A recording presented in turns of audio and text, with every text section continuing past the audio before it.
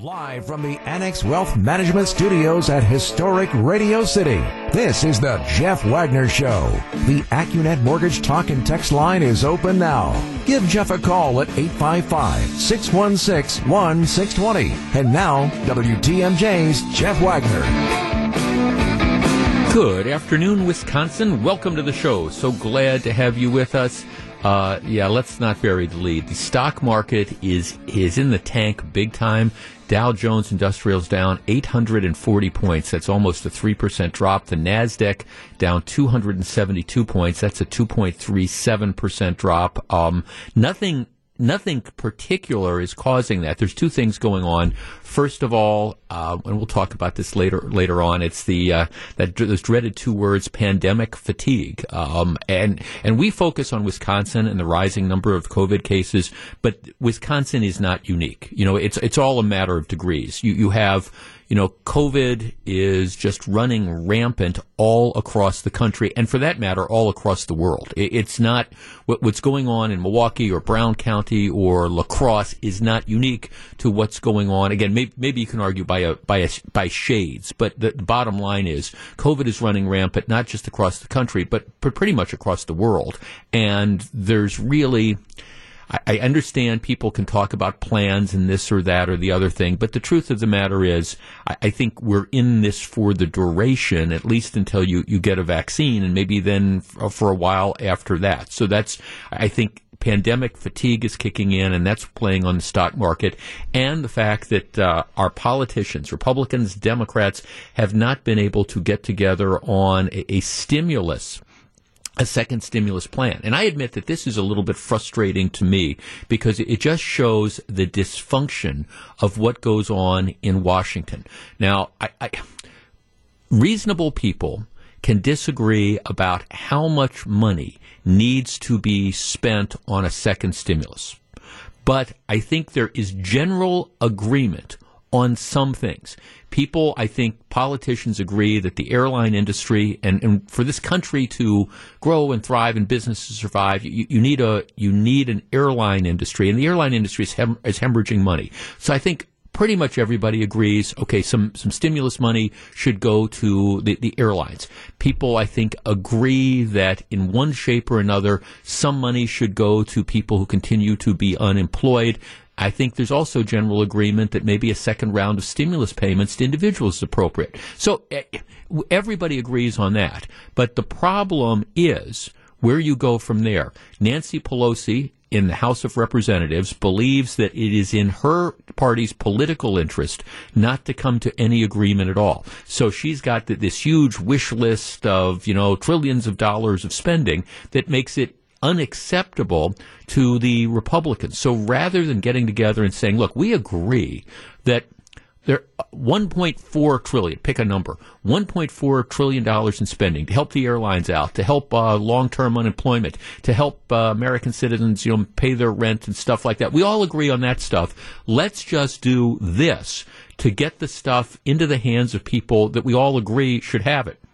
But you can't get any sort of agreement at all. So between pandemic fatigue, the rise, not just in the United States, but worldwide of COVID, and it's not going to change anything, and, of course, the lack of stimulus, you see it taking out on the market now, and the market, again, down about 800-plus points.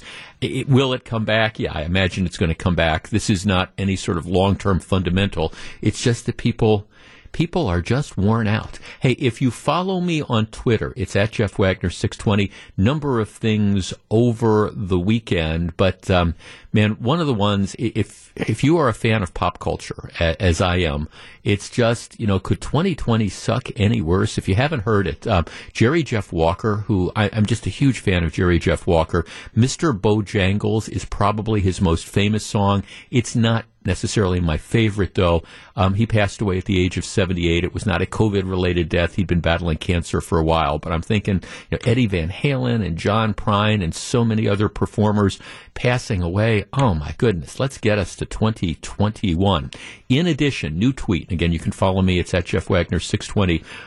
Joe Biden is of course embracing Obamacare. And matter of fact, he's doing more than embrace it. He wants to rename it. He wants it to be Biden Care. That's his proposal, and he is repeating the same thing that Barack Obama said.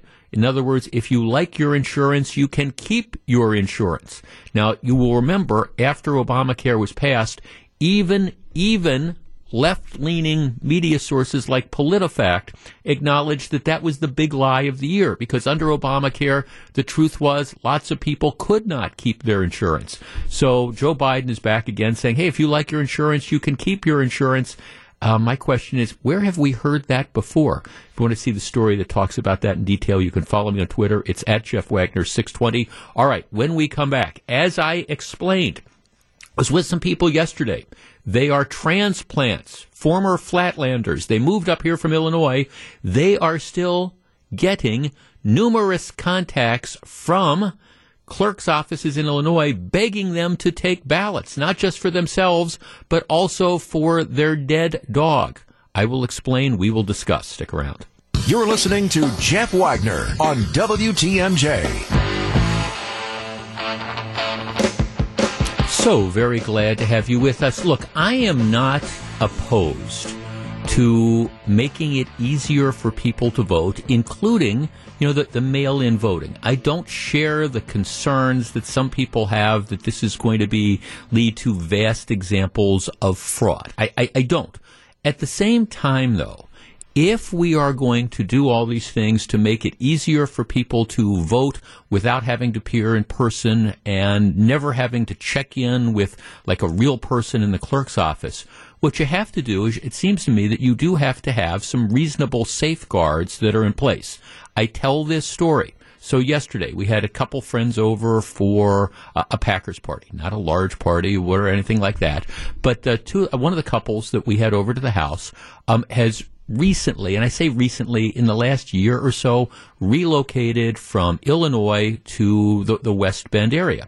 And they were telling me this story. So they have been out of Illinois for at least the last year.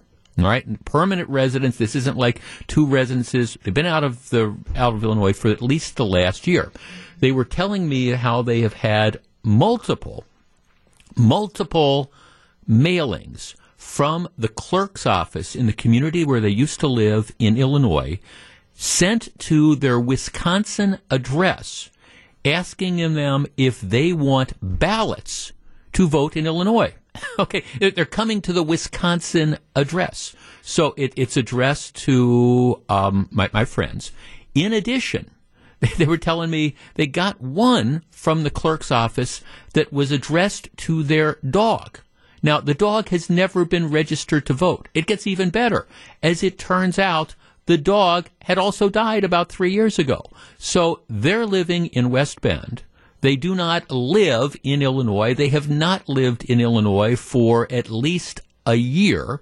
Illinois officials apparently must know that because they're sending these requests to a Wisconsin address, and somehow they think that even though the dead dog has never been registered, they have that name somehow, and so they're getting mail asking whether the dog wants a ballot. Now, my friends I have no doubt that they would love to vote on multiple occasions. They're very politically active and have some very strong feelings. But of course, they're not going to do that. So all these different requests just kind of like go into the garbage. No, we're not going to request these ballots that are out there. The scary thing about it is that if you have somebody who is less honest, if you have somebody who decides they want to manipulate this, you know that there is the potential for that to happen. Here's a tweet. Jeff, our family also relocated about a year ago from Illinois to Wisconsin. We have received voting requests from Illinois several times. So they've moved, and they're still getting these requests. Hey, do you want an absentee ballot? Now, look, most people are honest. I get that. Most people aren't going to, and by the way, voting multiple times is a crime. So, most people aren't going to do that. Almost all people aren't going to do that. At the same time, these are the types of things, even anecdotally, which I think give rise to concerns, which is why it is so important in Wisconsin. There's a lawsuit in front of the Supreme Court right now, which would essentially require the elections commissions to follow the law, which means purging the voting rolls of people. If you get in Wisconsin, for example, if you get a notification from the Department of Motor Vehicles, say, that somebody has switched the license of their car, that should create a presumption that the person is moved. Now, there might be, excuses why people are doing that. Maybe you're still living in Milwaukee and you're trying to avoid having to pay the wheel tax, so you've registered your car out at your parents' house in Dodge County or whatever that doesn't have the wheel tax. So there's reasons why people could want to do that. But if you don't purge, at least attempt to purge the rolls by requiring the Elections Commission to reach out to people when you get indications that they've moved, you end up in a situation where people who haven't lived in a state for over a year are getting solicitations saying you want ballots. Our number, 855-616-1620. That's the Accunet Mortgage Talk and Text line. Now, I don't believe that this is rampant enough or widespread enough, or that there are enough people who would really take advantage of this to alter the outcome of races. But it is troubling to me when you have institutions that are apparently, I guess, so concerned about making sure people get ballots, a noble cause, that you're sending applications to people who haven't lived in the area for a long period of time. Our number, 855-616-1620. That's the Accunet Mortgage Talk and Text line. We discuss in just a moment. This is Jeff Wagner on WTMJ. 855-616-1620. Jeff, my experience with a local WOW, that would be Washington, Waukesha, or Ozaukee County Community Elections official, is fortunately quite the opposite. My daughter, who is currently living in Milwaukee, just registered there, but had previously registered an absentee ballot from my community, her previous address. She then tried returning it to that community, but it was rejected, and she received a call telling her that because she changed her registration to Milwaukee, she now has to vote there or re-register back in her original community. That's the right way that this should be handled. Absolutely. Absolutely. Jeff, I moved to Wisconsin from New York City 2 years ago. I receive voting requests from New York City all the time. Let's see. Jeff. Jeff, I don't believe this story. Well, all right. Well, you cannot believe the story, but that's it. Jeff, my local clerk indicated that if you vote via absentee ballot, you will continue to receive an absentee ballot until you either stop it or you fail to return a ballot for 1 year. This happens without any verification that you are still in the area or you are still alive. So someone who passes away could have their absentee ballots submitted by family members into perpetuity without ever verifying whether or not that person is still alive, which again, it's one of the reasons why it underscores how important it is to have a regular purge of the voting rolls. And I do not, for the life of me, understand why this is something that some people oppose. I mean, seriously, if the local clerk's office gets a notification that somebody has moved, like a change of address with the postal system, or registering a car in a different county or something like that with a different address, that, to my mind, should create a presumption that the person is moved. Then what you do is you send out a postcard to that last known address saying, hey, we've gotten this. It looks like you've moved. If you haven't, well, what's going to happen is you're going to be removed from the voting rolls unless you notify us that you, in fact, haven't moved. That is just common sense, and yet you have people fighting so hard about it. And by the way, in Wisconsin, we still have same-day registration. So if you show up at the polls on Election Day and it turns out that you are that unicorn whose name has been removed from the polls because, I don't know, you registered a new address with the post office, or you've now, sent a change of address to the DMV. Well, okay, if you're still living at your original address legitimately, you can still register same day at the polls. Why is that such a difficult thing, and why do so many people fight apparently so hard to keep people on rolls in places where they're probably not entitled to vote anymore? Jeff in Waukesha. Jeff, you're on WTMJ. Hi, good afternoon. Well, yes, good afternoon. Can you hear me okay? I can. Go ahead. I think I've got a problem with the word purge. I would that sounds like that just sounds negative. I would rather have the government require an overt act by a citizen to remove their names. I don't want an automatic machine doing it. And in regard to your story, but nobody's going to. But nobody's going to do that. I mean, if you require an overt act, nobody. Well, very few people. I mean, that's the problem, that people. Okay, you move, so your people are not going to take the time. They're going to change their driver's license with the DMV. They're going to notify the postal service that they've moved, but then they're going to also, call up their local clerk's office and say we've moved. If you do that, a large chunk of people won't. That's why my argument would be the overt act indicating you've moved is the change of address with the postal service. No, I think the overt act is for your friends to reach out to the clerk and say, we've moved. Thanks for alerting us that we're still on the voting rolls for some reason, and we'll take care of it. But it's not a difficult thing. I think you're not giving people credit for actually being involved in their lives. Well, Jeff, I think you're being overly optimistic. I mean, right now in Wisconsin, they estimate there's 130,000 people that are on the rolls. Now, I'm not saying those people are all voting, but 130,000 people who are on the rolls there's been indications indicating that they've moved. Whether it's, again, the change of residence, the change of location and address listed with the Postal Service, or registering cars in different locations. And I understand that doesn't mean all 130,000 of them have moved, and it doesn't mean that they're all going to vote. I understand all that, but you have to have some way of updating the voter rolls. What would you do, for example, with somebody who dies? I mean, they're not capable of an overt act. You're dead. You're not going to be able to notify the clerk's office that you're dead. Somehow they have to be removed from the rolls instead of simply having, like I say, if they voted absentee in the past, simply having absentee ballots continue to come to the home. You have to update and modify voters' rolls at some point. Jeff, I moved to Neenah in April. I continue to get voting information from Lake County like others that have moved. So I understand people don't want to think this is going on. And by the way, again, most people aren't going to commit crimes. They're not going to vote 2 or 3 or 4 times. But if we're going to encourage absentee voting, if we're going to encourage by-mail voting, which I'm all okay with, don't we also have to make sure that the people who are getting the ballots are entitled to it? And doesn't that mean we also have to make sure that the rolls are accurate? And the answer to that should be, of course it does.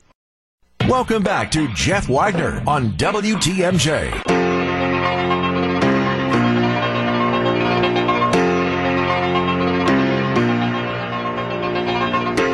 So, very glad to have you with us. All right. This was the week that organizers of the effort to recall Governor Tony Evers, they had to turn in about 668,000 valid signatures in order to start the recall process.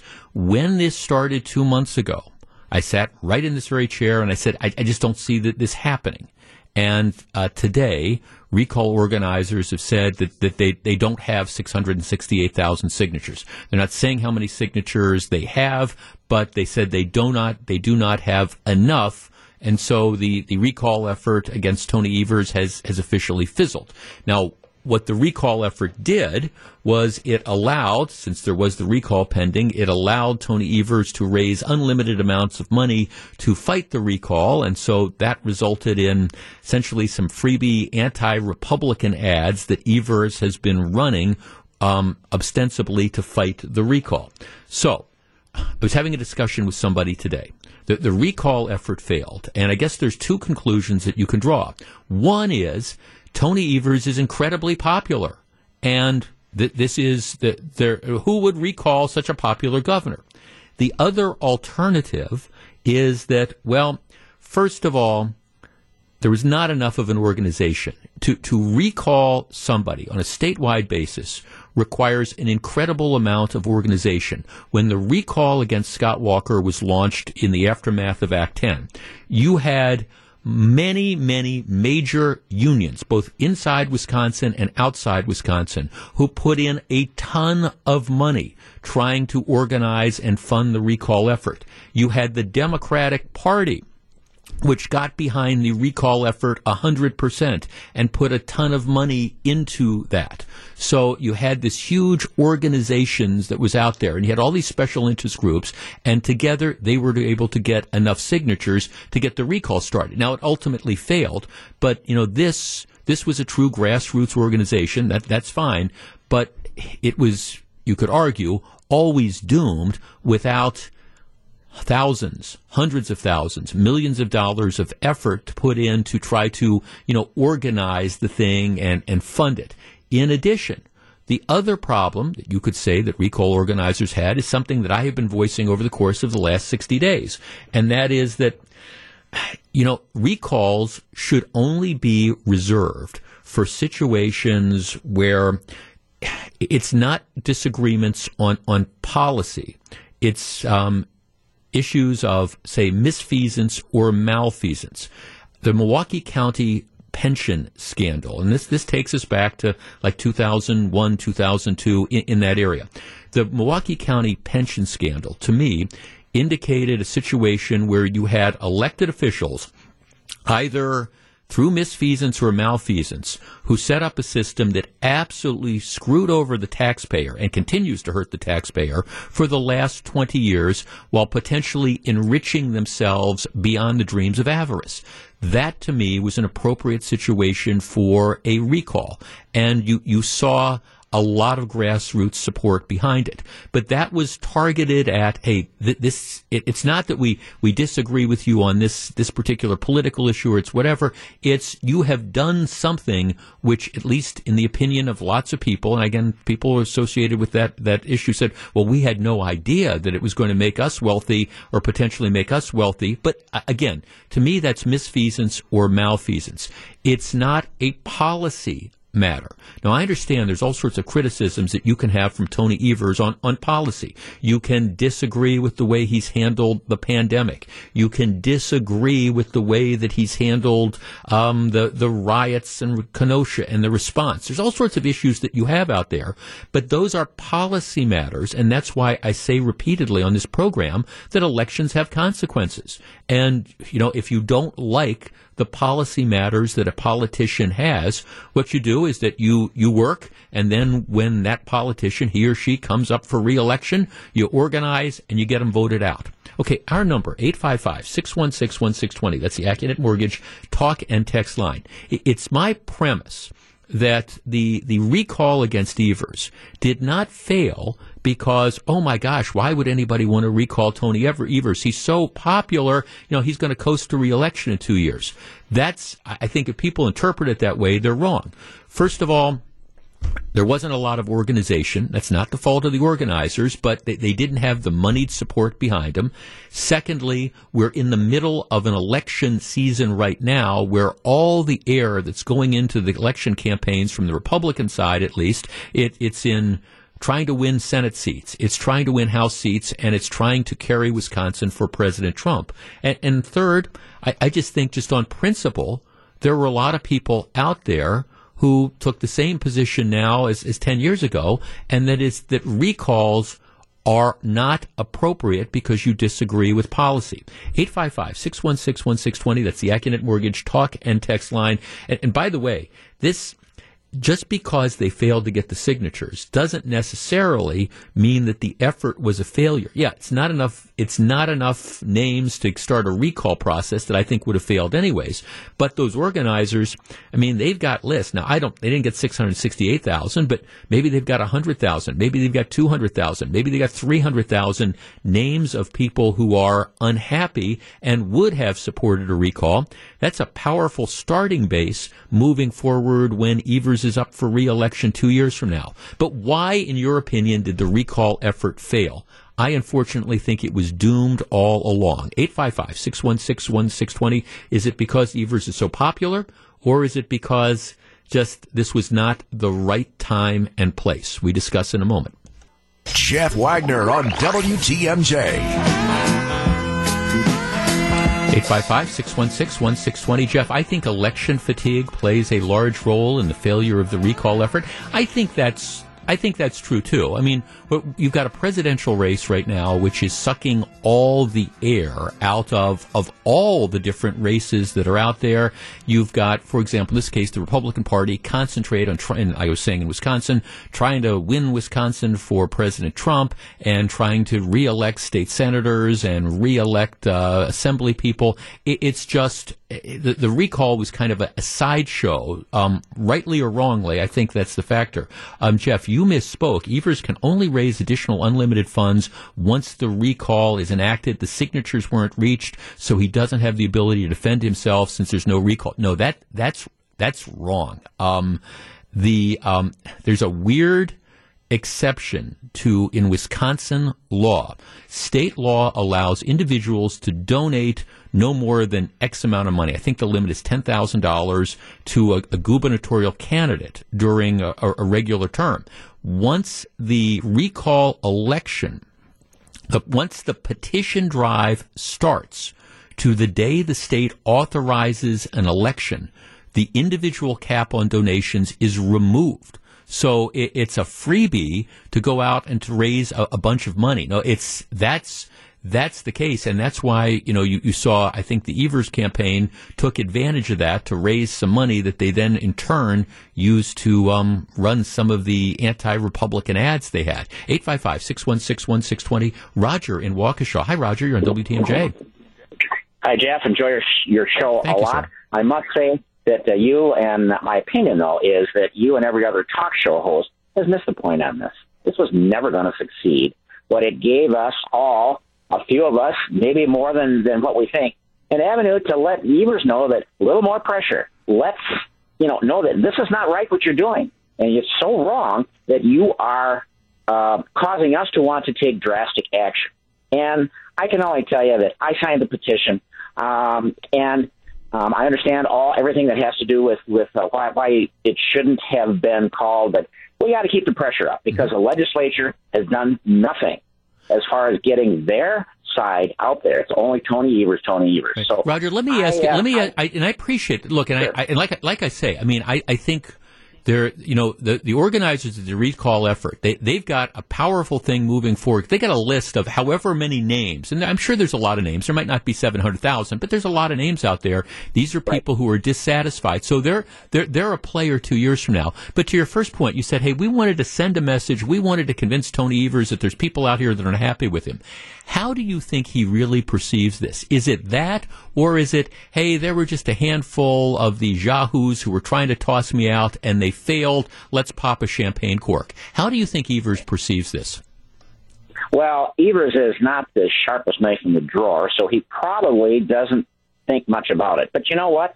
There are a lot of Democratic legislators in the state of Wisconsin that will see this and know that, hey, people do care about the wrongs that are being done by this governor, and that those are people that are putting forth their tone to oppose Tony Evers. Right. No, thanks for well, that could be. I mean, thanks for calling. I mean, the whole idea of sending a message, and again, I support. I love it when citizens get involved. I mean, I think that's great. And recalls are the ultimate exercise in democracy. At the same time, I think if you're going to undertake them, you have to realize the risk. Now, here's a text. Jeff, a big reason for the success of the Ament recall, that's the pension scandal stuff, was the media. I was one of the people, I'm getting a note from one of the spokespeople for Citizens for Responsible Government saying, they begged me daily for interviews. You talked about it. Charlie Sykes talked about it almost every day, came to the rallies. There's been almost no coverage from anyone. Yeah, I mean, it's a different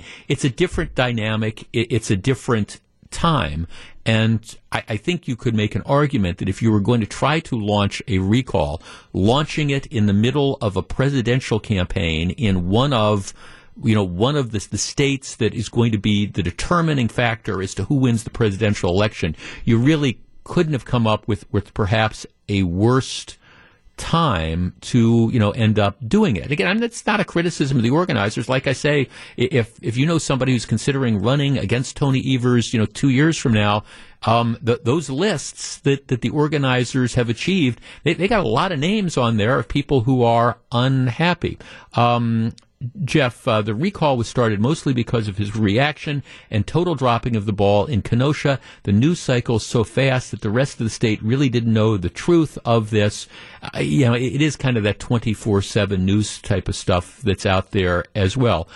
Also, and I go back to this. I think one of the lessons that the Democrats learned in the effort to try to recall Scott Walker was the fact that people don't like recalls because they think elections matter.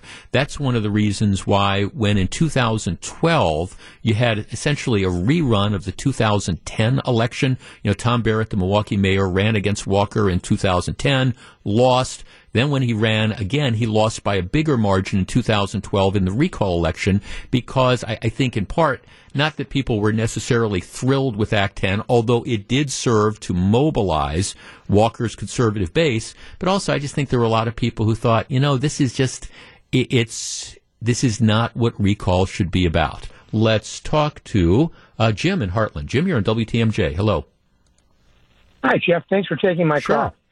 I was listening before when you were talking about some of the reasons why the recall had failed. Right. And I think there's one other thing we might look at, too, is I think in general, people are pretty much fed up with a lot of the inaction as far as the Senate goes. And I'm saying the Republican Party, especially with Voss and Fitzgerald, it seems like everything that Evers does, whether it's right or wrong, they're always blocking it, and I don't see any plan. So now the plan is, let's get rid of the governor. Mm-hmm. Well, where's the plan after that then? Yeah, maybe. I'm not seeing it. Yeah, no, thanks to Jim. Maybe. I mean, I don't know. I just think it's a daunting organizational thing. When you're talking about soliciting 670,000 signatures, and God bless. I mean, these grassroots efforts, and I saw people standing along the roadways in the tents, in the cold weather, in early October, and people coming up and signing the signatures. So, and God bless the people that are out there doing it. I mean, I get it, but it's tough to do that unless you have like I say, unless you have the media that's really on your side and pushing it, unless you have, again, the Walker recall, you had unions locally and nationally pouring tons of money into organizing efforts, and you had organizers that were coming in from all over the country, and you had the Democratic Party, which was not thrilled with getting involved in the first place, but they ended up getting on board. You put all that stuff together, and that's the type of organization you need, and that's taking nothing away from the organizers who took a shot at it, but I guess it's no surprise to me that it did not work out. That doesn't Anybody that reads that, though, I think is an indicator that, the recall effort fizzled, so Tony Evers is incredibly popular and he's going to coast to re-election 2 years from now. I think that's a misreading of the situation. Matter of fact, I think you can make an argument that he might have been stronger if you had a recall election next year and instead. Matter of fact, did you see there's already people that are announcing candidacies for office? There's this guy up in Appleton who runs for statewide office like every 2 or 3 years. He's already announced that he's going to be challenging Ron Johnson. Can't we have a moratorium? I think there should almost be a moratorium saying, let's get through one election cycle before somebody announces that they're going to be running in a different election cycle. This is Jeff Wagner, back with lots more. Live from the Annex Wealth Management Studios at historic Radio City, this is the Jeff Wagner Show. And now, WTMJ's Jeff Wagner. One final thought on our conversation about the recall. A number of people texting and saying that one of the reasons why they didn't sign the recall petition is because it becomes a public record once the signatures are filed. Now, if they're never filed, it's not a public record. But so you can go back. You can still go back and you can look at the Walker recall and you can see who ended up signing it. And candidly, I know there was at least one judge in Ozaukee County that his decision to sign the Walker recall papers cost him his job. So, politically. So there's always those risks that are associated with it. Okay, let us switch gears. As we've been talking about, the stock market is in the dumps big time today. Dow is down 841 points right now, which is almost a 3% decrease. The NASDAQ down 253 points. That's like a 2.2% decrease. It's not like there's any one thing that suddenly happened today. It's not like the bottom fell out, but there's really two factors. One is it's now very, very clear that you're not going to get any sort of stimulus action until after the election, and maybe not even until like January. Because unfortunately, the Republicans and the Democrats couldn't come together and say, look, we might not agree on a $3 million stimulus or a $2 trillion stimulus, but we all agree that at least $1 trillion. We agree that we should be sending monies to the airlines to keep the planes flying. We agree that we should provide, some measure of assistance to people who've been long-term unemployed. All those things. They could easily agree on $1 trillion in spending, Republicans, Democrats, etc. But the Democrats want whatever trillion, and the Republicans aren't willing to give them their wish list, so you don't get the $1 trillion that everybody would agree on. So you've got the whole stimulus thing. That's driving the markets down. And then the other thing is just, it's pandemic fatigue. Pure and simple, as people are coming to the realization that fall is coming on, fall is here, winter is coming on, and that COVID-19, and it doesn't matter whether Donald Trump is the president, it doesn't matter whether Joe Biden is the president, it doesn't matter whether the Democrats have 51 seats in the Senate or not. The truth is, COVID-19 isn't going anywhere anytime soon. And that's, Joe Biden can talk about his plan. Donald Trump can talk about how we're rounding the corner. The truth of the matter is this pandemic is going to be with us for the next, several months. And the Surgeon General, he's out today saying, look, I don't think this is going to, that best case scenario is maybe spring of next year. But even then, that depends on a vaccine getting out there, and first of all, a safe vaccine, and then secondly, enough doses so that it can be distributed to people. And keep in mind, the first people that are going to get it are the people who are the first-line responders and health people, and people in like the nursing homes, and then people like over the age of 60 or whatever. So it's a big challenge. And until then, the reality is we're going to be dealing with COVID. Let me share a story that appears on the front page of the Wall Street Journal today, just portions of it, and then we're going to react to it. The headline, Pandemic Fatigue is Real, and it's Spreading.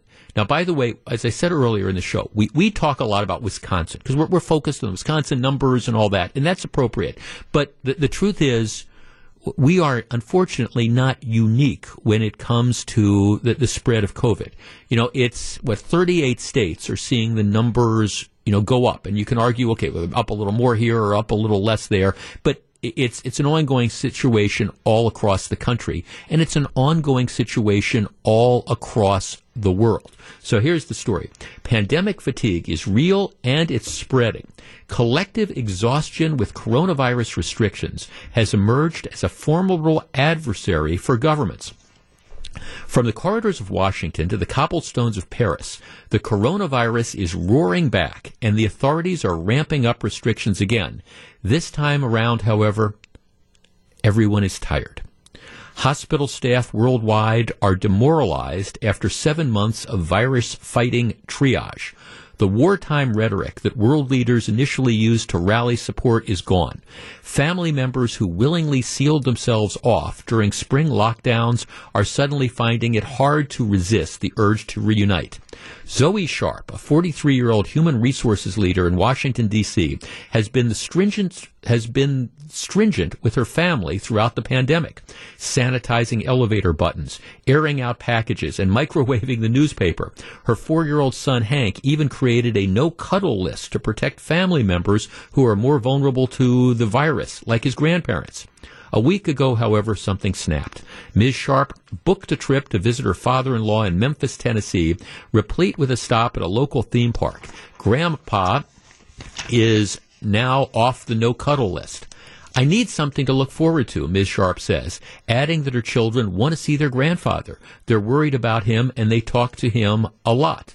The collective exhaustion, known as pandemic fatigue, has emerged as a formidable adversary for governments that are counting on a high degree of public cooperation with the latest rounds of restrictions to flatten the infection curve. Too much pandemic fatigue, authorities say, can fuel a vicious cycle. A tired public tends to let its guard down, triggering more infections and restrictions that in turn compound the fatigue. This is part of what is driving the recent spate of policy reversals. Bars and cafes that reopened after the spring lockdown are suddenly off limits again. Workers who were told to return to their offices are now being able to work from home again. In France, authorities have recently halved the length of quarantines to 1 week, believing it would boost compliance. It's a matter of balance. To be able to enforce a new rule, we need to make sure first people will accept it. And then it goes on to talk about how, there's some things, the social distancing, the hand washing, even wearing masks, that ends up, people will try to do that. They might not be as vigilant as they were 6 months ago, but they'll try to do that. But when it comes to we're not going to socialize, we're going to stay home, we're going to lock ourselves up, it's that people just aren't doing that. They're tired of this, and that is the balance. That's the problem that public officials face, especially when, you're looking at, hey, look, it's the cold and flu season, people are moving inside, the numbers are going up. It's pandemic fatigue. My question to you is this real, or is this just an excuse from people who, are irresponsible or don't care about themselves or don't care about others, or is pandemic fatigue real? Our number, 855-616-1620, that's the AccuNet Mortgage talk and text line. I think it is. And I think that's why, moving forward, elected officials, health officials, need to recognize that you can have all the guidelines you want, but it's got to be stuff that people will be willing to follow. Otherwise, you're just talking and you're not coming in. 855-616-1620, that's the AccuNet Mortgage talk and text line. Do you have pandemic fatigue? Do you know others with pandemic fatigue? And how do we get past it? We discuss in a moment. 855-616-1620. Jeff Wagner on WTMJ.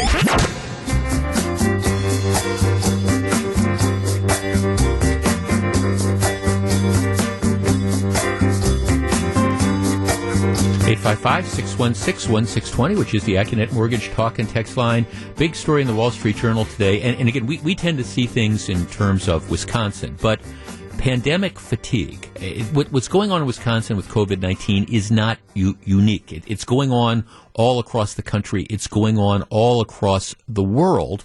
And most elected officials and most health officials, they don't have answers. They give you suggestions that are good suggestions. Social distance, wash your hands, wear masks. That reduces the spread. But at the end of the day, there's only so much you can tell people. And if pandemic fatigue sets in, they're just all about living their own lives. Jeff, there is fatigue out there. Trying to balance all the events, attitudes, beliefs, and keep perspective has been extremely difficult this year. Jeff, pandemic fatigue is definitely real. I'm dreading winter. Golf and outside gatherings make it feel doable. Looking ahead to winter feels so disturbing. I think there's a huge element of that. Jeff, how do we get past this? Those who are susceptible to illness should stay home. Those willing to resume life should do so. And then goes on to compare this to flu. And again, these are the issues that are there. Jeff, fatigue is definitely out there. There's no question about it. Jeff, it took about 3 days in March for me to have pandemic fatigue. I've been living my life as normal as possible ever since. I have a close circle of friends that have done the same. It's weird. We're all still alive and getting ready for a Halloween party. Jeff, I've had pandemic fatigue since day 2 of this. Jeff, pandemic fatigue, political fatigue, anger, divisiveness, it's all been a bit much. Okay, 855-616-1620. Let's talk to Chris in Sussex. Chris, you're on WTMJ. Hello. Hey, Jeff. Really appreciate the program. Thank you, sir. Thanks for listening. Hey, I think you're right on, and I think that part of the problem is just the information that we receive. And, it's like anything political now, right? Some want to put their hopes on containment, not doing anything, and there's a cure. But when this week I happened to talk to my doctor, and he said, this virus is a lot like the flu virus, where they're seeing the antibodies in the blood only last for 3 months. Mm-hmm. So if you're an avid blood donor, you can actually get that tested. They'll test it for free now when you donate blood. I just did it through Versity as one. American Red Cross will do it as well. But if that only lasts for 3 months and it mimics the flu and the flu vaccine, which, by the way, is only good for 6 months, mm-hmm. which is why they recommend October to get the flu shot to get through the busiest season. So what is our hope at a cure or back to normal? If it's 50% effective, are we good with only 50% of the people dying? Mm-hmm. And the statistics that come out, it is the elderly. There is definitely a group of individuals, mm-hmm. right, and I have a friend that had a hard time with it and has high blood pressure and was overweight. I have another friend that is very concerned about it because he's African American, has high blood pressure and heart disease. Right. And I don't mean to minimize those because we know it's real.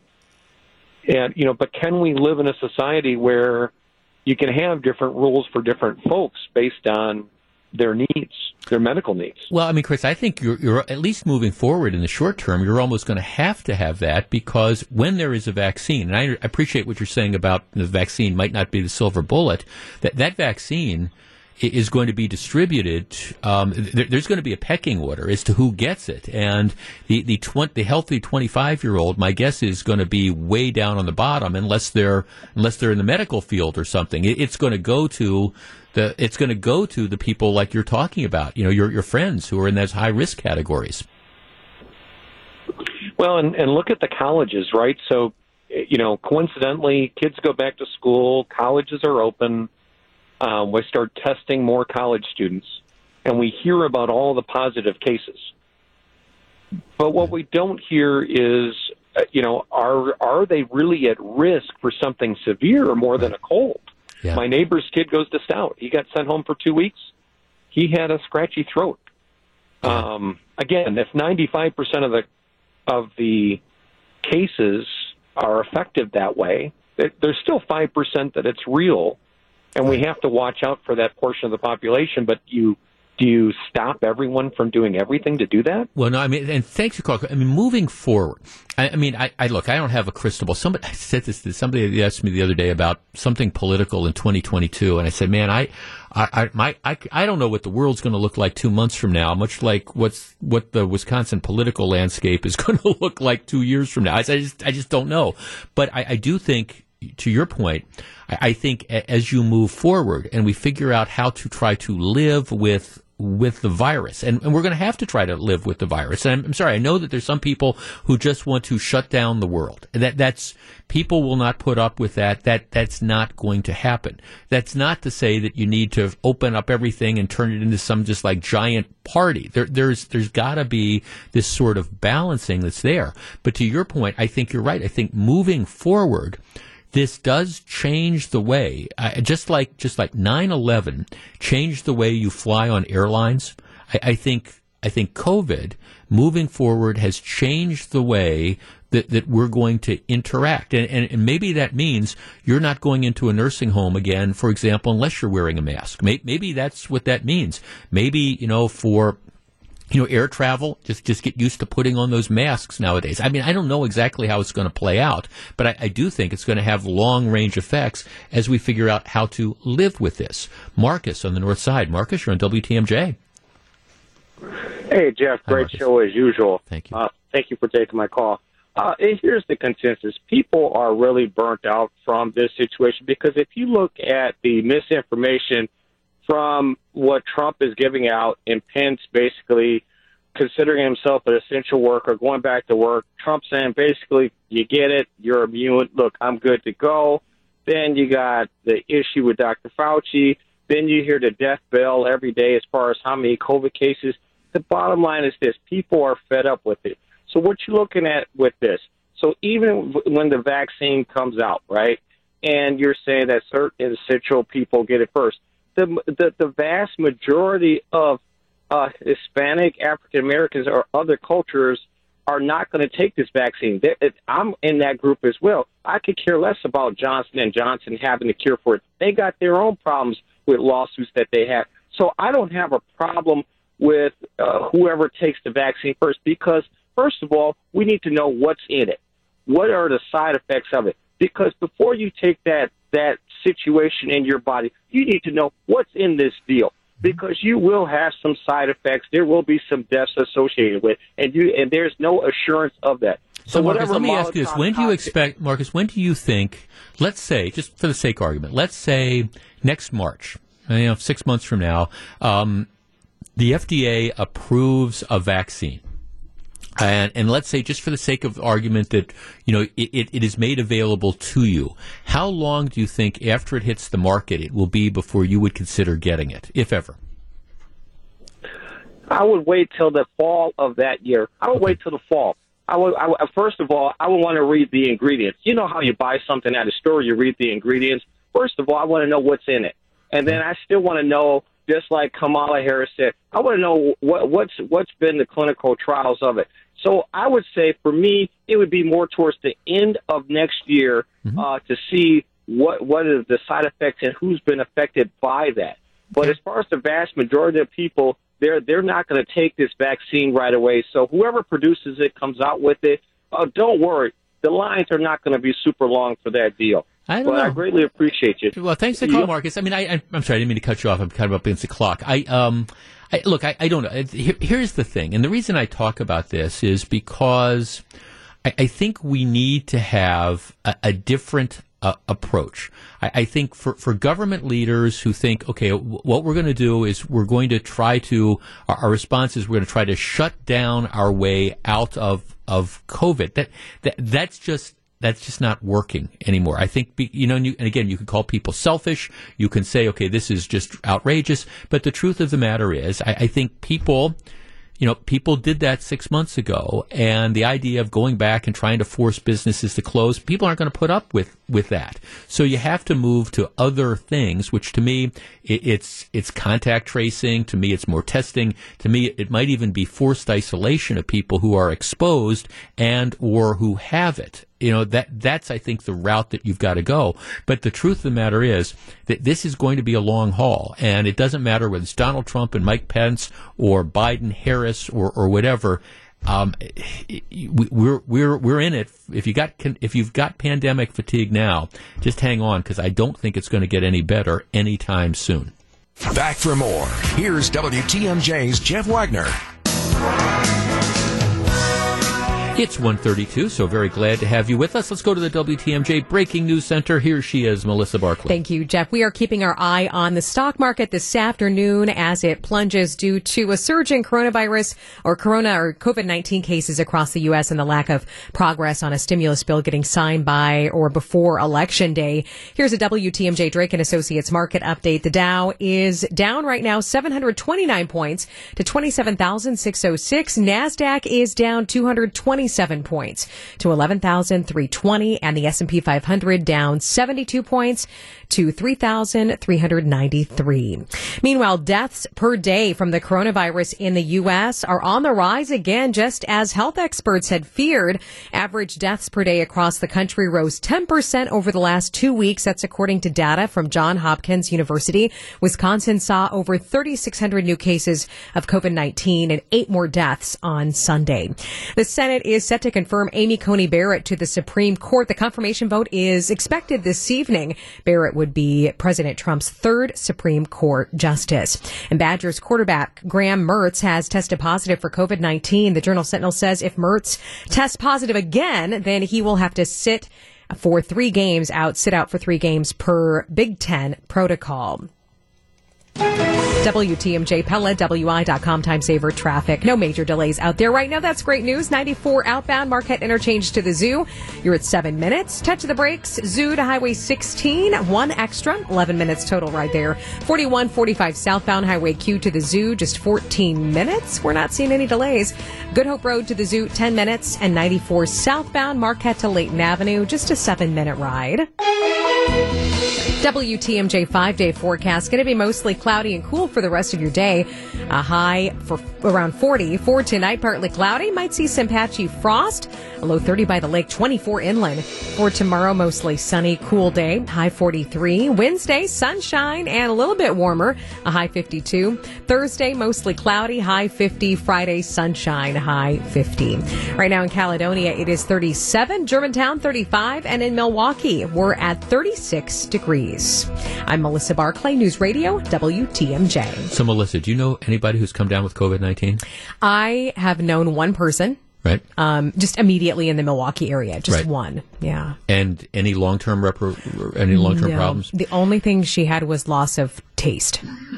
Yeah, that it's kind of interesting. We were just, the last conversation we were having was about pandemic fatigue and how people react to it. And of course, COVID-19 is real. And the problem is it's going to be with us for months and months. And I guess, I think what happens sometimes is the more elected officials say, okay, we're going to try to close stuff down and do this and do that. Sometimes I think it just kind of becomes white noise. And I'm not saying it's good. It's just, I think that's the problem the longer it lasts, and it's compounded.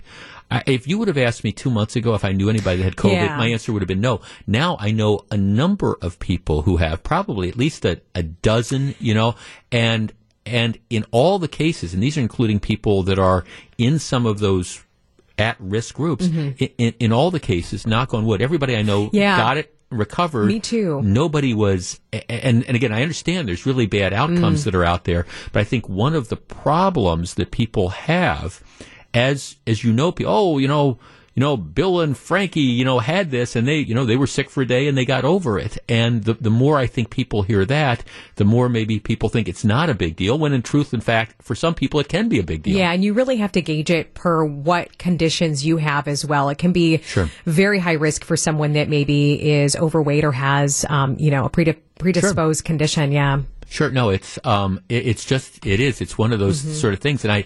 And again, you're trying to come up with, people say, well, what is the answer? And my premise is you can't shut your way down out of this. I just don't think people accept that. So my answer is, well, it's testing and it's contact tracing, and it might be forced isolation of people who've been exposed or whatever. But who knows? And going through all the protocols and learning, I think, unfortunately, we're learning to live with it the safest way we possibly can. And that's washing your hands, wear a mask, and social distance. Well, right.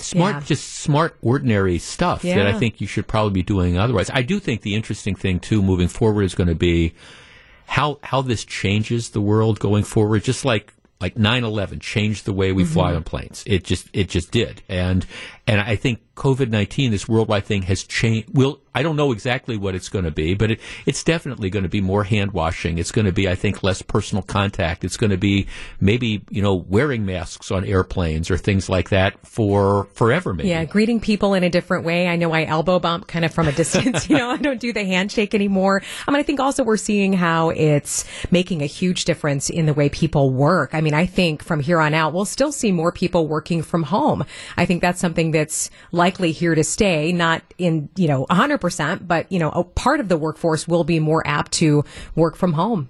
Yeah, I think. Absolutely. I was talking to somebody yesterday about downtown, office buildings. I mean, even if companies decide that we're going to start bringing people back, do you need 3 floors in some downtown office building? And the answer is probably no. We look back at the beginning of this and we see all the technology that we're now using on a daily basis that we never used before and how that's changed our lives. Like Zoom. I never did Zoom before the pandemic. I mean, I did FaceTime maybe a couple of times a year, but I didn't do Zoom. I didn't do, Microsoft things. And it was, it's interesting how it's definitely changed our lives and the way we work. Yeah. And again, what is it going to be for downtown areas that all the downtown businesses, the restaurants, the shops, all these things that exist to service like office workers that are coming downtown. Well, okay, if office workers aren't coming downtown, you don't need those businesses. It's going to be interesting moving forward. Okay,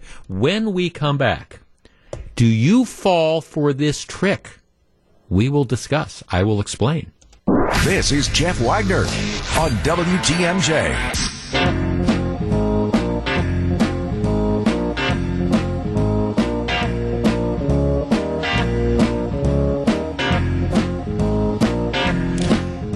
So very glad to have you with us. It was snowing this morning. Gru, was it snowing where you live? Yeah, I got up actually early. I usually get up around 6 a.m. and didn't see any snow. And then right when the sun got up, I saw that the entire area was blanketed, and I wasn't happy. No, it was kind of like so Sasha gets me up, and so, about, I'd say, 6:30 or so, and, she's like, okay, Dad, time to go out, and then I'm up, and then she goes back to sleep. That's kind of the deal, but we're out there walking, and it's just kind of like, what's that? Is it raining? No, we're getting a little bit of snow there. Nothing sticking on the ground or anything, but yeah. It was gone maybe an hour or two later, but it was here in the first place. And my bad feelings were not gone. That's it. Well, welcome to October. Well, remember last year we had around here 6 or 7 inches on Halloween. I mean, that you had that big Halloween snowstorm and stuff, and nothing you can do about it. All right. I am intrigued by this. There's a story that caught my attention. We're not talking COVID right now. We're not talking politics. More of that coming up in the 2:00 hour of the program. But it was something, and I wonder how often we fall for this. And by fall for it, it's does this work? Do you ever notice when you're in the store, there is an item, and oftentimes the item is not going to be priced at $3. It's going to be priced at $2.99 because $2.99 sounds less than $3. And I understand it's a penny less than $3, but from the perspective of, one item is, I'm very happy. I've got 2 brands of toothpaste. And the toothpaste, I like Crest, I like Colgate. The Colgate is $3.99. The Crest is $4. Right? People, the thinking is at $3.99, people will buy the Colgate instead of the Crest because, it's cheaper. When in truth and fact, it's a penny cheaper. So yes, I understand it's technically cheaper, but it's not enough that's going to make any difference in your life. They call this the 99-cent trick. That's the way it's referred to. There's a big piece in the Wall Street Journal about this today. Here, let me just read you the first paragraph. Go to any grocery store and you'll see examples of what behavioral pricing researchers, how's that? Behavioral pricing researchers, you study this in college, refer to as the left digit bias. When an item is priced at $2.99, the idea is that consumers will think of it as $2. That's because the mind compares the leftmost digits before it can round up the numbers. People look left first. It's a common marketing strategy that every consumer will recognize. The question is whether it works, and then there's some new research dealing with this. So the idea is, since we read left to right, the idea is when you go to the store and you're looking at that tube of toothpaste, and if you see 4, you're going to be thinking it's $4 and whatever, and that's what's going to stick in your mind. Whereas if you're looking and you see 3, you're going to think, oh, this is $3 as opposed to $4. It's $1 cheaper, even though it's really $3.99. Our number, 855-616-1620. That is the Acunet Mortgage talk and text line. I am intrigued by this phenomena because my question is, do you believe it works? Think about, your life. If you're there and you're looking to price stuff out, do you think you're more likely to buy something that's $3.99 versus a corresponding similar sort of product that's got that $4 in front of it, even though it might only be $4.05? 855-616-1620. That's the Acunet Mortgage talk and text line. I've never thought about this clinically, but it obviously, I think it does in fact work, and I've got a theory as to when it works most. 855-616-1620. Do you have left digit bias? And, do you get sucked into the 99-cent trick? We discuss in just a moment. If you're on the line, please hold on. Back to take your calls. Here's WTMJ's Jeff Wagner. Have you ever wondered when you go into the store and you see an item and it's $1.99, why it's priced at $1.99 instead of $2? Well, it's because there's this whole science that's developed that says because of what we call left digit bias, that we read left to right. The idea is that it's that first number that matters. So if you look at something and you see the dollar, you don't process the $1.99. You process the dollar. So $1, you see that first, and then you look at another jar of peanut butter or a tube of toothpaste next door on the shelf, and that says $2.05. Okay, we perceive the $1.99 to be a lot cheaper than the $2.05. 855-616-1620. That's the Acunet Mortgage talk and text line. Is this real? Dwayne in Kenosha. Dwayne, you're on WTMJ. Yeah, good afternoon. Not only is it real, but it's not new. Back in the 1980s and 90s, I ran a taxi cab company out in Phoenix. And at that time, our closest competitor was $1.25 a mile. When we started, we were 99 cents a mile. Okay. And it took 6 months or so before people caught on. But I'm happy to say we made quite a bit of money that way. Right, because people just perceive, they didn't think of it as, this is only a quarter more expensive. They thought, oh my gosh, this is dramatically more expensive. You've got that dollar that's in front of there, whereas the other people are just 99 cents. Yeah, it worked for us. In fact, that company is still in business. We started in 1982, and it's still going to this day. Different owners, of course. I'm in Wisconsin, but we made money. Oh, thanks for calling. No, I mean, again, it's one of the reasons that, okay, so there's this study out that they just came out with this big study saying, does it really work? And what they found is that it works best.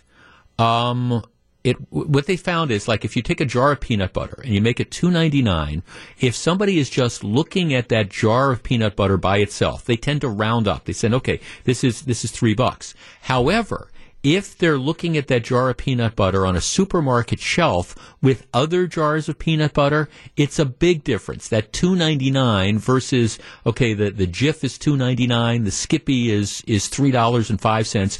That's where, if they're side by side, it makes a huge difference, which is why you see it happening. Bill, you're on WTMJ. Good afternoon.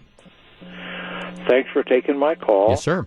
How does that oppose to our dollar store, everything's a dollar scene? Mm-hmm. I go there because I know I'm getting a good value, and I've done some comparisons, and when you buy 19 items, it's going to cost you $20 after taxes. That's the way we're at. Right. That makes sense? Oh, no, absolutely. No, I think it's that whole, thanks for calling, it's that whole appeal. It's like everything's a dollar. And you know that. Okay, how much is this yo-yo? It's $1. Okay, how much is this toilet paper? It's $1. No, I think it's that appeal. And if you ran a store where instead of calling it the dollar store, you called it the $1.10 store, you would probably not get as much attraction, because people would say, well, my God, they're the $1.10 store instead of the dollar store. It's just, to me, it's just interesting and funny how our minds work. Peter in Delavan. Peter, you're on WTMJ. Good afternoon. Well, it's not only the $1.99 versus the $2.05, but the way it's written like the buck shouts and the 99 is very quiet. Right. Right. Yeah. So you see the one or the two, and you don't see the pennies. Yep. Right. Right, and so you just think of that, and it's like, oh my gosh, I'm really getting a deal on this, and so you tend to do it. Do you think this works? I mean, do you find yourself doing that as well? No, I don't. I mean, if the sign on the gas pump says, well, like just today, 183.9. Right. Well, wait a minute, that's 184. Yeah, exactly. Even though there's that 9 up there. Right. But it's just like 184. Right, exactly. No, you're right. You see, and gasoline, that's perhaps the best example of this. Gasoline, they never rounded up to the penny. Gasoline, it's not $2 a gallon, it's $1.99. It's not $1.90 a gallon, it's $1.89, and at $1.89.999, like that 0.01 makes a difference. Jeff, I don't do this, but my loving wife does it regularly. I will give you an example of what you're talking about. We bought a used car this weekend for our 18-year-old daughter. The car was $4,299, $4,299. We purchased it, but for the rest of the weekend, my wife kept saying how we purchased a car for $4,200. She was off $99 and not a penny. That's it. It's like, oh yeah, you bought it for $4,299. Well, you really bought it for $4,300. As a practical matter, that's what it was. But because it's $4,299, that is exactly what these psychology reports say. Instead of thinking it of being $4,300, which it really is, people are thinking $4,299. Jeff, I work for a soda company. We would sell a small bottle for $1.05.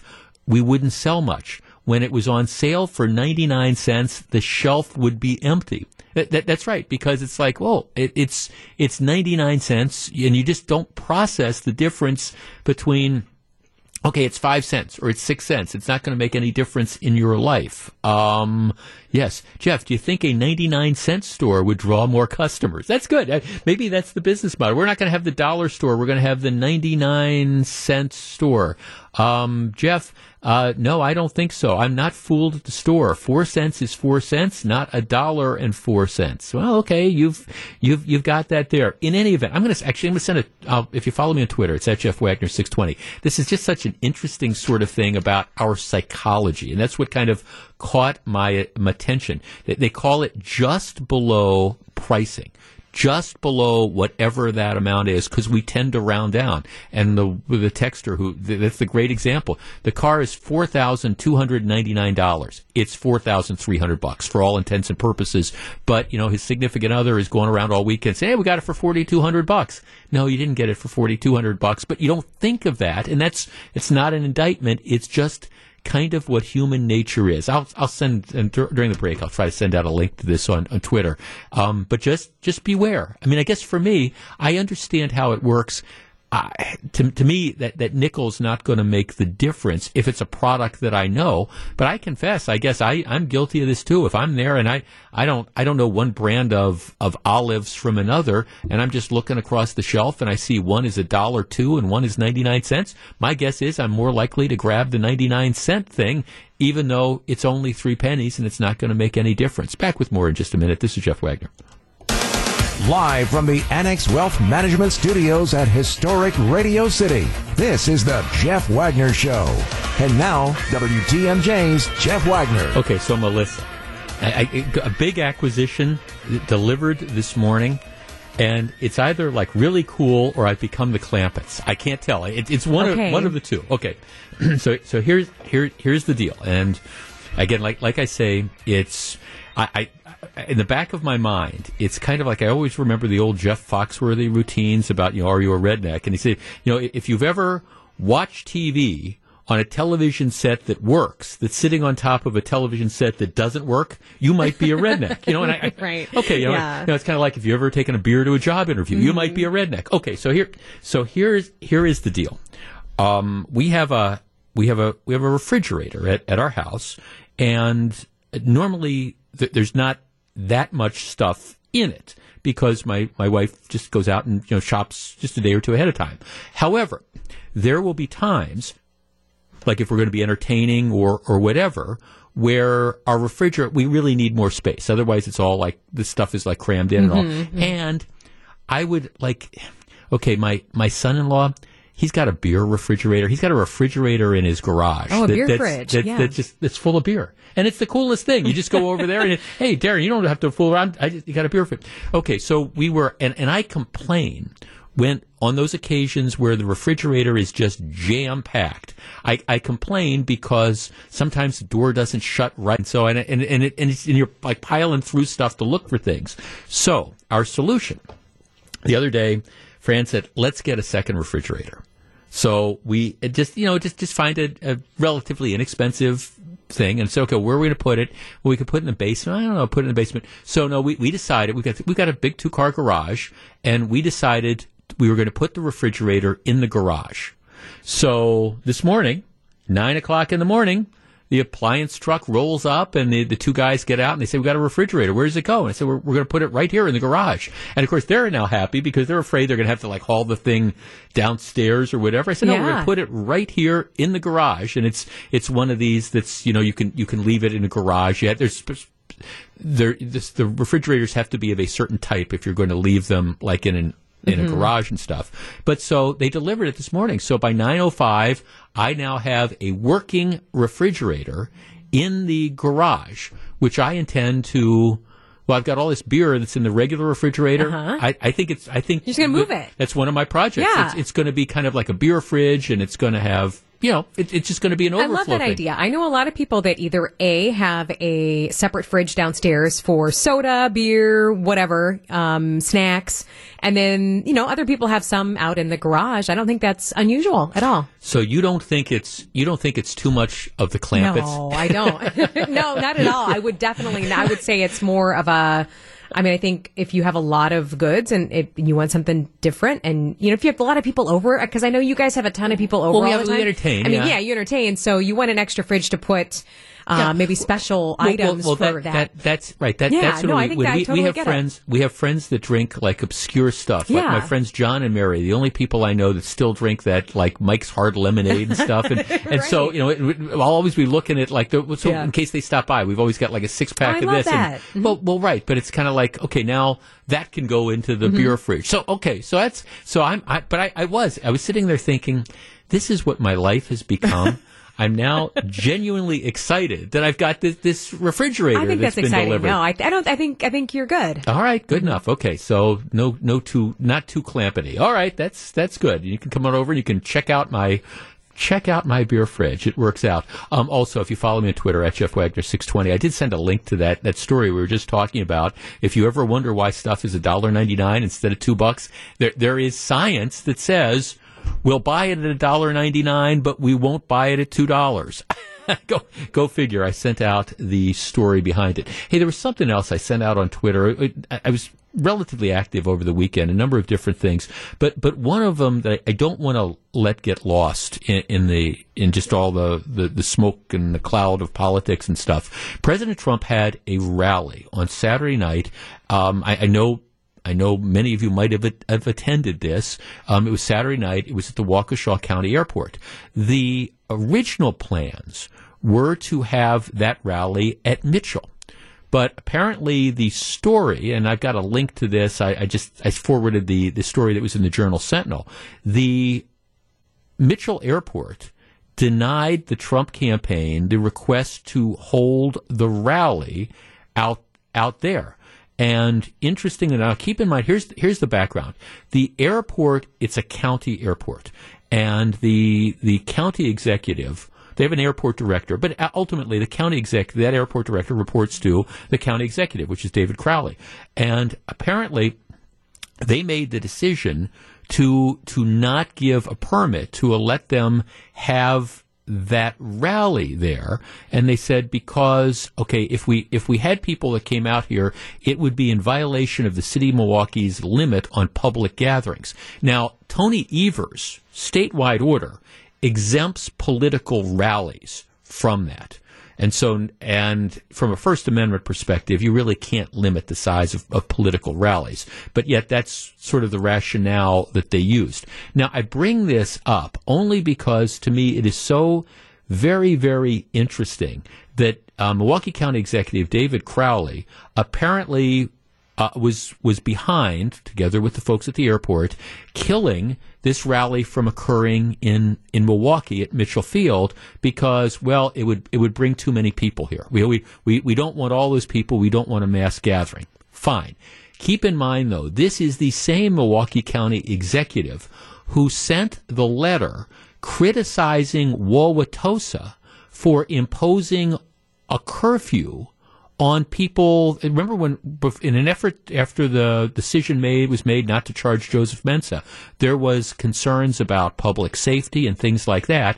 Wauwatosa puts a curfew in at 7:00. All right, and David Crowley very, very vocally condemned Wauwatosa for imposing a curfew on the protesters. Well, we shouldn't be limiting their right to protest. So it's interesting. He doesn't like it when Wauwatosa imposes a curfew on protesters gathering in the streets, but he's okay, apparently, with the county preventing Trump supporters from gathering at Mitchell Field. Now, I ask you this.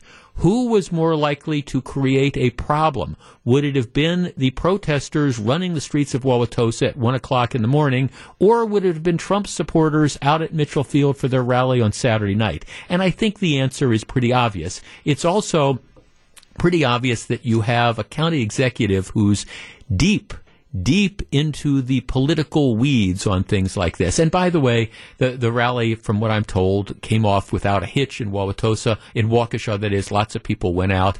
But it is interesting to me that, all right, Wauwatosa, we're going to condemn them if they put a curfew on to limit the gatherings of protesters, but it's perfectly appropriate to try to limit Trump supporters from gathering. And you wonder about institutional bias. All right, when we come back, I want to talk about the rally, not the Trump rally, but other campaigning that's being done by the vice president. I will explain what the issue is, and we will discuss. This is Jeff Wagner on WTMJ.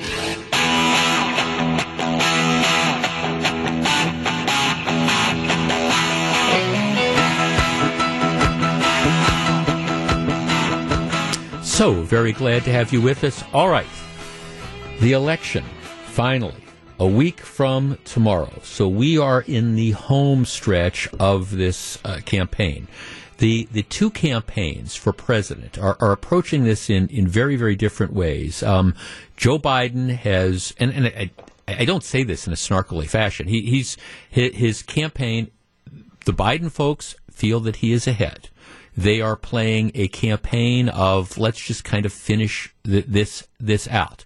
Joe Biden does very, very few personal appearances, and they'll do stuff via Zoom, etc. But he's really running the campaign from his living room in Delaware, and people think that this is an effective strategy, and that's fine. They believe, the Biden people believe he's way ahead. They don't believe that he needs to be out holding rallies, etc., etc.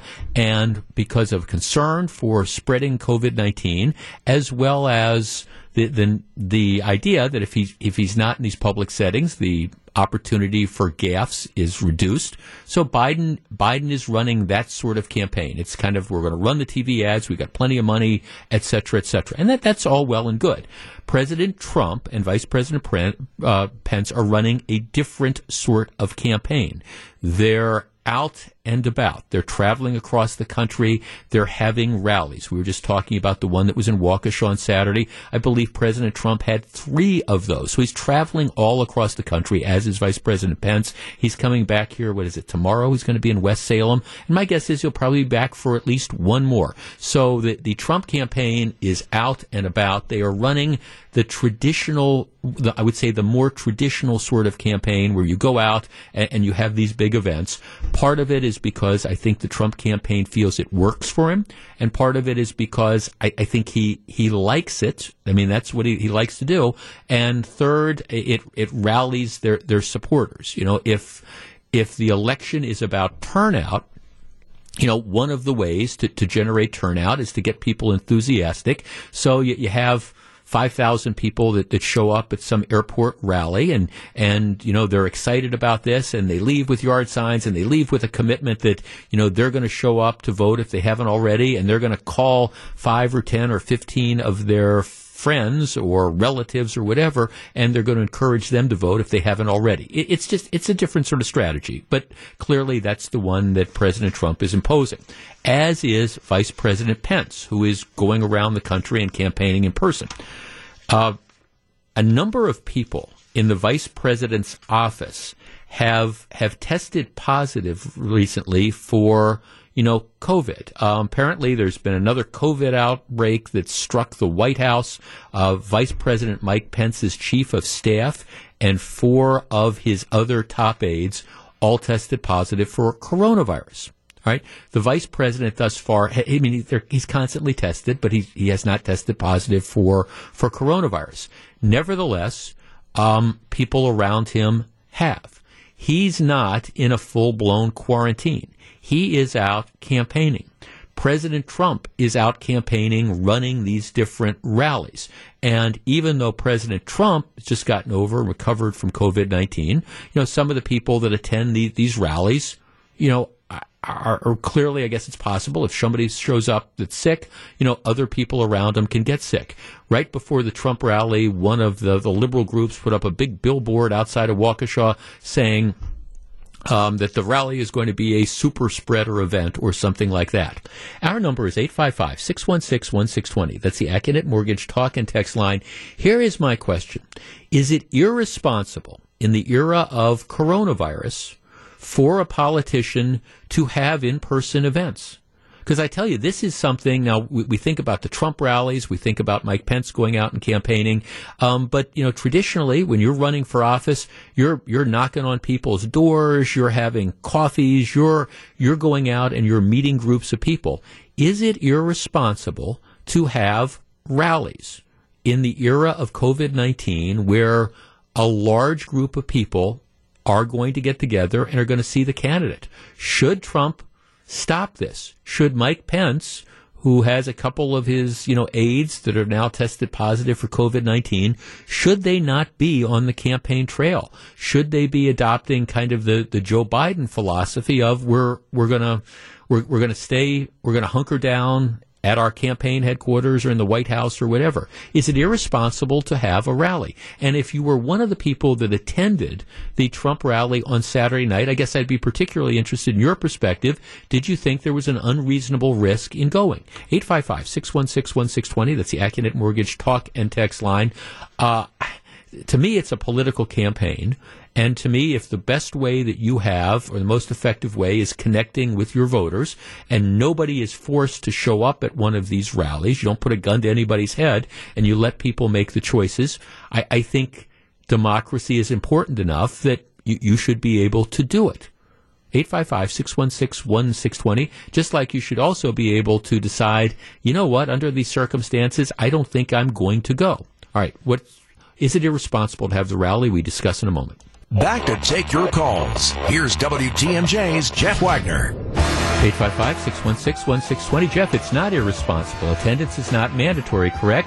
And the constant rips on Trump for this fall on deaf ears when all we heard was crickets from the usual suspects when rioting and protesting was happening.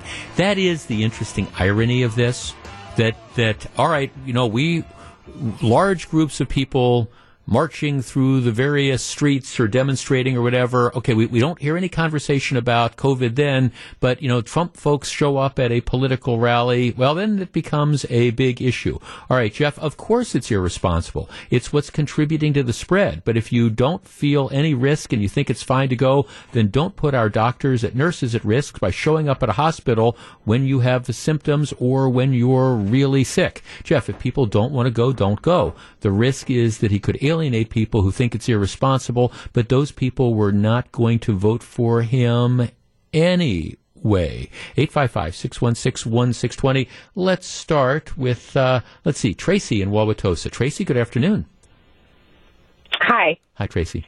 So I think people that decide to go to these rallies, I personally don't think they're a great idea, but I can also see why the president's doing it. He's showing people need to live and get out there. I think the people that decide to go if they work in healthcare or if they're going home to someone that's older or sick, they shouldn't go. I'm hoping the people that are going aren't going to be putting other people at risk and they're making a wise decision to go. So it's really who they're also living with or working with. Tracy, I am intrigued by something you just said. Let me take you a little off topic for a second, okay?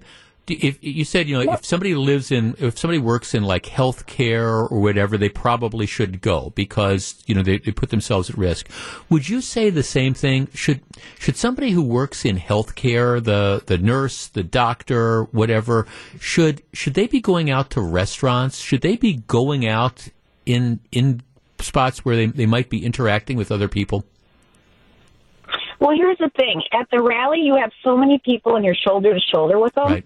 I haven't to many restaurants, but when I was, there was a partition and you're spaced apart. Now, I just went grocery shopping. People are trying to stay apart. They're wearing masks, and you're not around someone for 15 minutes. The thing with these rallies is you're shoulder to shoulder and close. Yeah. And even if you're wearing a mask, it can still get through. So the people that are going should be considerate of who they work with or who they live with, and I'm assuming they are. Yeah. It's hard to say, but yeah, it is risky. But I can see why the president is doing it because you have to live. Yeah, right. It is that balance. I mean, matter of fact, that's a very good distinction you make. Like I say, I'm trying to find in my personal life. I'm trying to find that balance between not being irresponsible, but at the same time, having some sense of normal. I'm not cowering in the basement, but yet you're exactly right. Do I think it's a good idea to be standing, even if you're outside, for 3 or 4 hours, surrounded by 5,000 people? No. On Thursday night, will I be going to my grandson's final freshman football game of the year? Yeah. But I'm going to be sitting with my wife and my stepdaughter and my son-in-law, and and these are people that are in my social circle, and we're going to be kind of in our own little area on a bench, on bleachers in a high school, separated from other people. So it's that balancing act that works. This is Jeff Wagner.